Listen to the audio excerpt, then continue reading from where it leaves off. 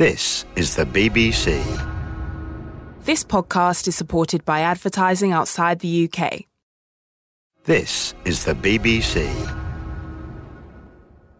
Hello, I'm Helen Mark, and thanks for downloading this episode of Radio 4's Open Country podcast, a series that brings you fascinating stories from every corner of the UK countryside. We hope you enjoy it.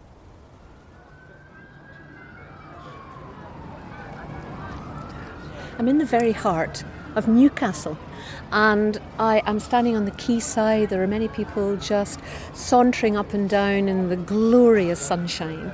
And I'm looking across the broad sweep of the river to Gateshead on the other side and to Baltic, which is the contemporary art gallery. Nature has got a little hold in there because every year the kittiwakes come and they find places to roost all along the ledges of the art centre. And it's become such a popular feature that they've created a viewing gallery up there.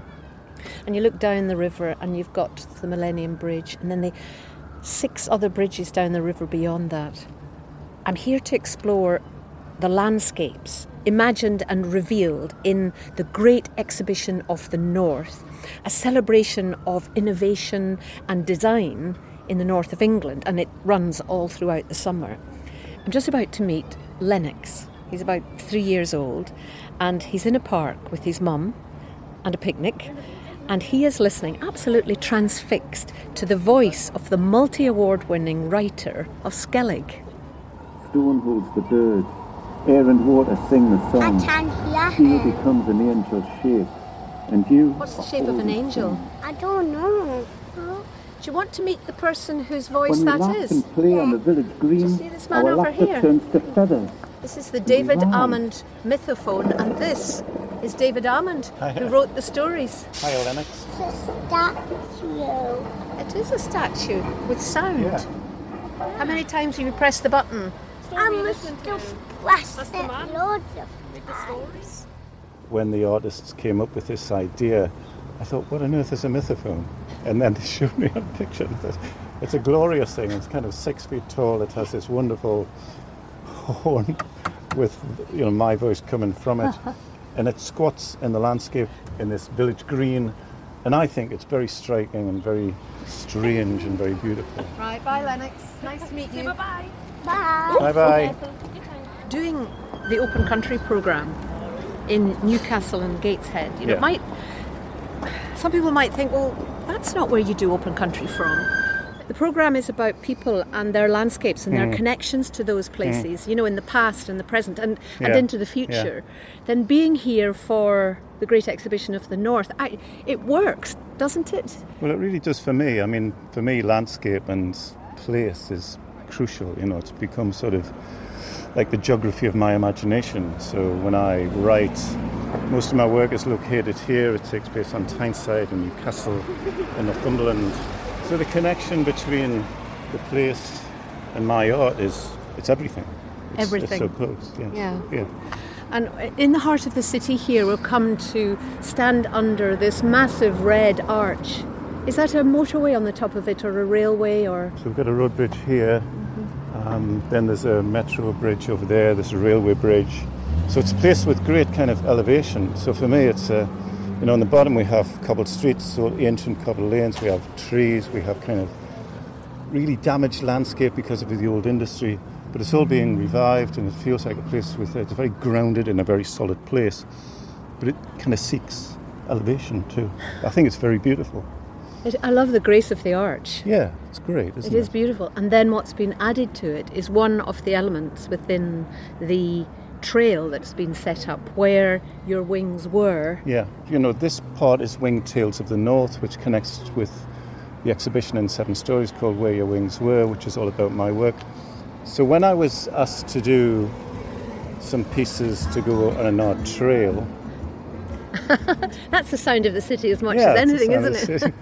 When I was asked to do some pieces, they asked me to do pieces which were to do with wings, with flight, with elevation, and then they would construct artworks with that writing within them, and this is one of the first ones. Wow.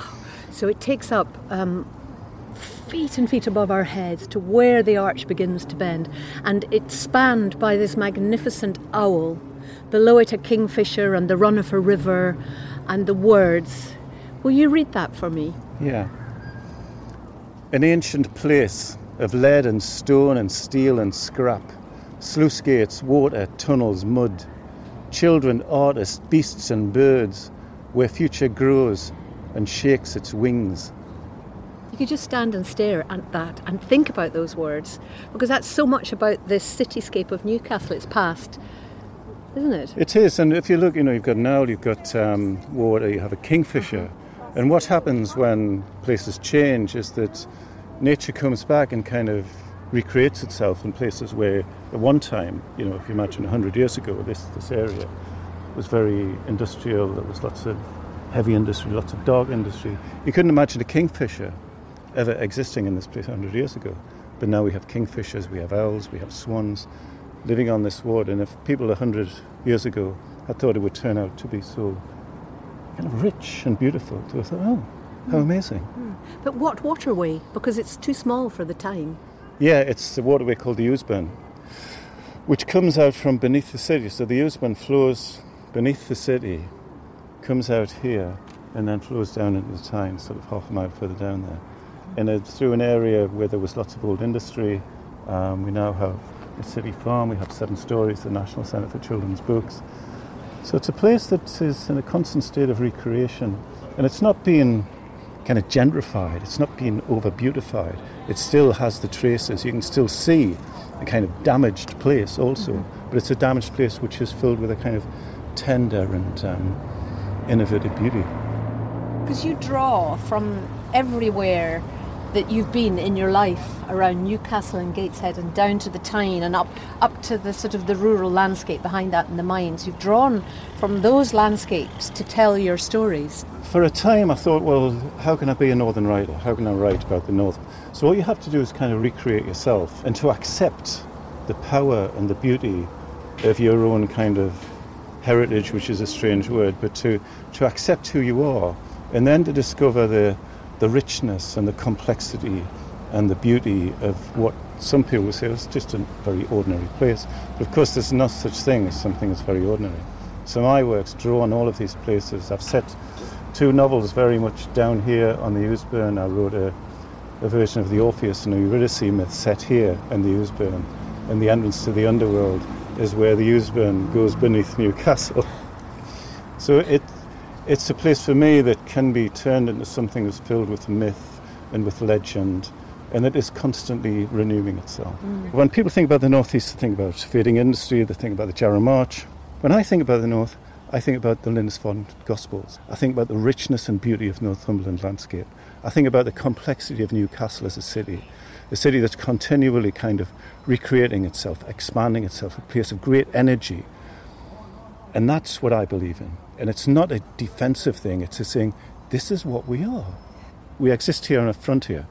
For hundreds of years, the Roman wall marked the limit of civilization. So we live at what people conceive of as being the edge of civilization. And for me as a writer, that's a kind of place of great liberation, because I don't feel hidebound by what people might think of as mainstream culture. I'm in a kind of liminal space between civilization and wildness, which I think for a writer is a really kind of good place to be. And if you thought you heard sheep while David was talking, it wasn't a sound installation. It was actually the residents of the city farm just making their presence felt.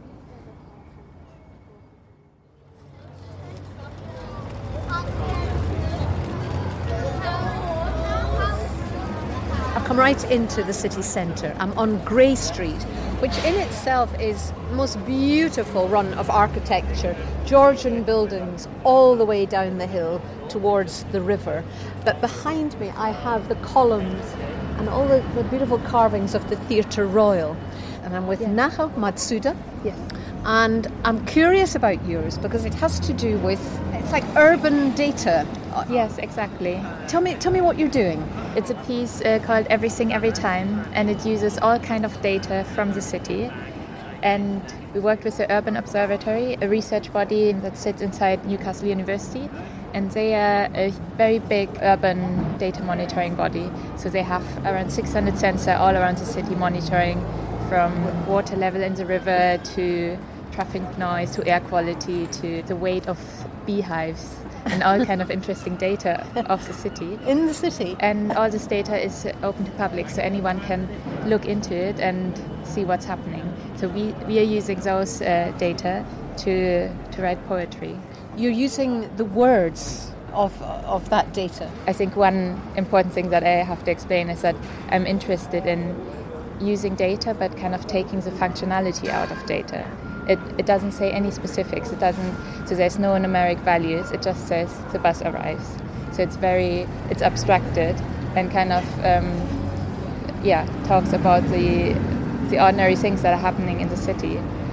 And those ordinary things, the words that describe those ordinary things, are brought to this place on Grey Street and to a signboard in a way which reminds me of in the old days when you used to travel by train or plane. Yeah, exactly. Was the information boards. Yeah, so it's called a split flap display. Yeah. So it's a display with 50 flaps. So we have the alphabet and letter numbers and a couple of colors. And it makes a really beautiful sound when it's displaying a new letter.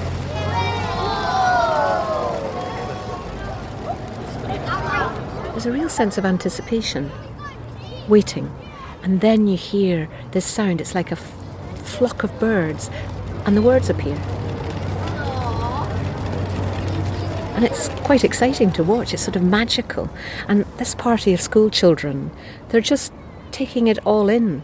They're exploring the city and some of the exhibits, and they're just absorbing these words appearing before their eyes, calling out what they think they might be, just being part of it, really. I think often when technology companies talk about the smart city, they speak about it in a very kind of reductive way. It sounds very shiny and simple, and it makes everything smarter and more smooth. But actually, I think what for me is really interesting about the city is the chaos and all the different things and noises and the grid of the city. They cut the humanity out of the city when they just talk about smart city. Yeah, but it's here in front of the Theatre Royal. You've taken words out of where they exist for a reason and brought them here just to be in a piece of poetry.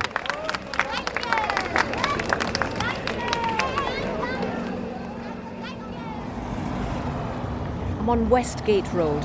On one side I can see the towers of the Castle Keep, and then in front of me the high embankment of the railway line, which would go all the way up to Central Station. And these grand archways have been glass-fronted and have become really chic, hipster little places. There's a hairdresser's and a florist and a cafe, and there's a micropub which has a skittle alley. How hipster is that? I'm going to walk along the road to Cooper Studios to meet Sophie Connor. She's an architect with Ryder Architecture, and she is part of a team that's thinking about the future of transport. What I'm going to see inside, in actual fact, there's great banners in the window here. It says horse to Hyperloop. The building was built as a horse and carriage repository, so a multi-storey car park for horses. So you'd come into the city, you would park your horse and carriage here and then go about your business in the city. Seriously, they took the horse and carriage and then they took them up level upon level, up through this beautiful red brick building. Yeah, there were horse ramps inside, and there was a carriage lift at the back.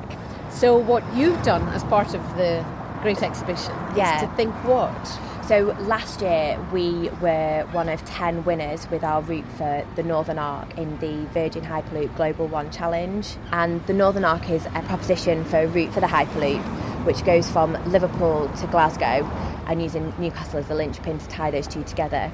And Hyperloop, just a brief explanation of what that is, and then we'll go inside and it might sort of all become a bit more clear. So the Hyperloop is a new technology, an emerging technology that's still being developed, where people and freight are transported in goods by electric propulsion through a near vacuum. The technology is there, it's being trialled as we speak in Nevada, in the desert. The economic possibilities for what that could bring, and being able to get between Leeds and Newcastle in 13 minutes starts to really change how people might work in the north. Well, to help people understand what it would actually mean to have a Hyperloop and what that system is, you've got an exhibition set up inside. So it would be lovely to go and see that. Yeah. I can picture what it would be like to travel. Brilliant. What did you say? About 700 miles an hour? It is, airline speeds at land level. It's interesting, isn't it? Because you know how the rocket's been brought here? Yes. As Stephenson's rocket. Yeah. When people first heard about trains, they were going, oh no, we can't go on those. Our heads will explode or something because you're going at 12 miles an hour or something. It's a lovely link to the past. Yeah, and the innovation of the future. Yeah. Or hopefully the not too distant future, the present maybe. Oh.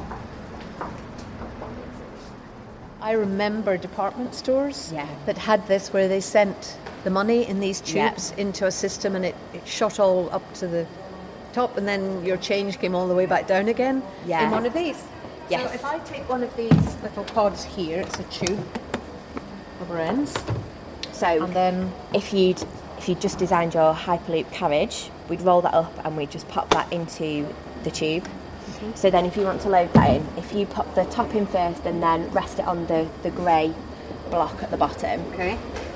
And into the tube. Slide the handle down. And slide this handle down so it slides down over the top of your little pod that one day will carry people or freight. Yes. Obviously a lot bigger. Yeah. But this is a wonderful simulation of it, isn't it? Yeah. Now just push it all the way down. All the way down. What's going to happen? Nothing just yet. You've got to press the launch button first. Oh, great. There it is and it's red even. Yeah. You ready? Yeah. 3, 2, 1. There it goes. There it goes, I can see it. Look, it's looping through these perspex tubes all the way around the building. Oh, that's great aerobatics there. Whoosh, it goes. And then it goes right up to the top, along near the ceiling. Oh, another little loop. Oh, it's going so fast. And comes all the way back to me. And that would be the passengers safe and sound at the other end, possibly. Yes. Definitely safe and sound at the other end. Wow. It's all clever magnetic levitation. Yes. Yeah. And within the tube it would be a sort of a vacuum and you would be hurtled along, but you would be closed off from what lay beyond the tube. You would have no glimpse of the countryside that you were passing through. I think the intention is that the tubes wouldn't be see-through. I think if you're travelling at that sort of speed at ground level, it might be a bit nauseating. They've not done any testing with people in the carriages yet. They're still sort of doing that proof of concept testing. But I think the opportunity to be able to travel at those kind of speeds and be able to get between cities, even on a personal level, being able to go and visit friends who live in Manchester or Liverpool, which at the moment is a 4-hour journey, being able to get there in under half an hour is amazing. But when you take that into account of thinking about travelling between meetings, people commuting to work, instead of people commuting and taking hours or being away and having to work away during the week, they can get home every evening. It starts to really transform. It makes those distances quite small and it really starts to transform how we can think about cities and connecting them. So I'm on a first-storey terrace. I'm looking down over the Tyne. It's a great vantage point. I'm with Steve Messam, and you're an environmental artist. Tell me about your whistles, them being part of this great exhibition. So it's a sound installation, and it's 2.2 miles long. A series of replica steam engine whistles which go all the way around the medieval town wall, all the way around Newcastle. And we have one of the whistles just along this wall from us. Now, it's a small piece of brass just perched on the edge of this wall. They're from an original drawing from the 1920s and 30s. So these are the same whistles that were used on every locomotive that was built at Darlington Works in the 20s and 30s. Castor Brass Works in Middlesbrough, which is the last surviving foundry in Middlesbrough. And then they've been engineered in Darlington, kind of bringing together that whole history of railway engineering that you have in the northeast in particular. And a sound that is instantly recognisable, but will not have been part of this landscape for a long time. Where did you get this idea from? I started doing this piece up in Scotland about 4 years ago, and it was a way of using sound to draw the landscape. Sound travels across water differently than it does across concrete, and it rebounds off of buildings and rebounds off of trees different, and so that you can describe a landscape through the same sound but in different places, and then you can see how the landscape is different. This has been running every day at 1 o'clock. Absolutely. So when people hear the whistle, they will know exactly what time of day it is. Like they did in the factories when the bells went off. They knew it was time for work. They knew it was time to leave work. Their lives were guided by these horns and whistles and big piercing sounds across their city. That's right, it's an old idea, this kind of marking time, but and I thought if we're marking this point in time and we are bringing 19th century engineering up with 21st century engineering, which is the software which runs it, that makes sure that 1 o'clock is exactly 1 o'clock, because it's timed with the atomic clock. What I hope you'll find, just even standing here today, is just it's the bit that happens after the whistle, so it's that reflection of the sound. And the fact that it's actually really delicate, and there's something really delicate about cities, which is the way that the sound is coming back. And obviously here we are down at the river. You're hearing the sound coming from another city, because it's coming off of Gateshead. So you're actually hearing a different city as it comes back. And where we are, right opposite the Sage, you'll hear that the sound actually hits all that glass. But because all that glass is on a curve, that sound is then going in different directions, and so it comes off the Sage and you'll hear a slap back from the Sage, but then you'll hear the slap back as it comes off the bridge and off the Baltic as well. And we never think like that. We just feel that sound is around us. We don't think about where it's from and where it bounces to and back. We don't think about that in the soundscape of our lives, do we? No. I always think of landscapes as being like geological layers, but they are actually layers of narrative as well, so they kind of have history and they have purpose, and the way that people have used the land has changed over time, and they become these layers of narrative, as do the stories of things that happen. So having a temporary piece in this, what Christo calls a once upon a time and never again, is that once upon a time, these whistles existed and, they kind of sounded at 1 o'clock every day. But then that's going to become a story of the past, and it becomes part of this layers of narrative, of a sense of place as well. That all adds up to make what landscape is. It's not just, the hills and the dips and the rivers. It's kind of more than that. And that's kind of what I want to do. Transforming it just very temporarily. You're kind of disrupting it. So that when it's gone, you're left with a completely changed view of something that's familiar. But what you'll hear is, at about 10 seconds before the hour, there's a short pip that's the short pip that cascades around the city, and it goes in a clockwise fashion, which starts up at the library and then comes along here and goes round clockwise. And then there's a very long 5-second gap. Once they've got the all the way round, it's a 5-second gap which seems to take forever before the whistles all sound at pretty much exactly on 1 o'clock.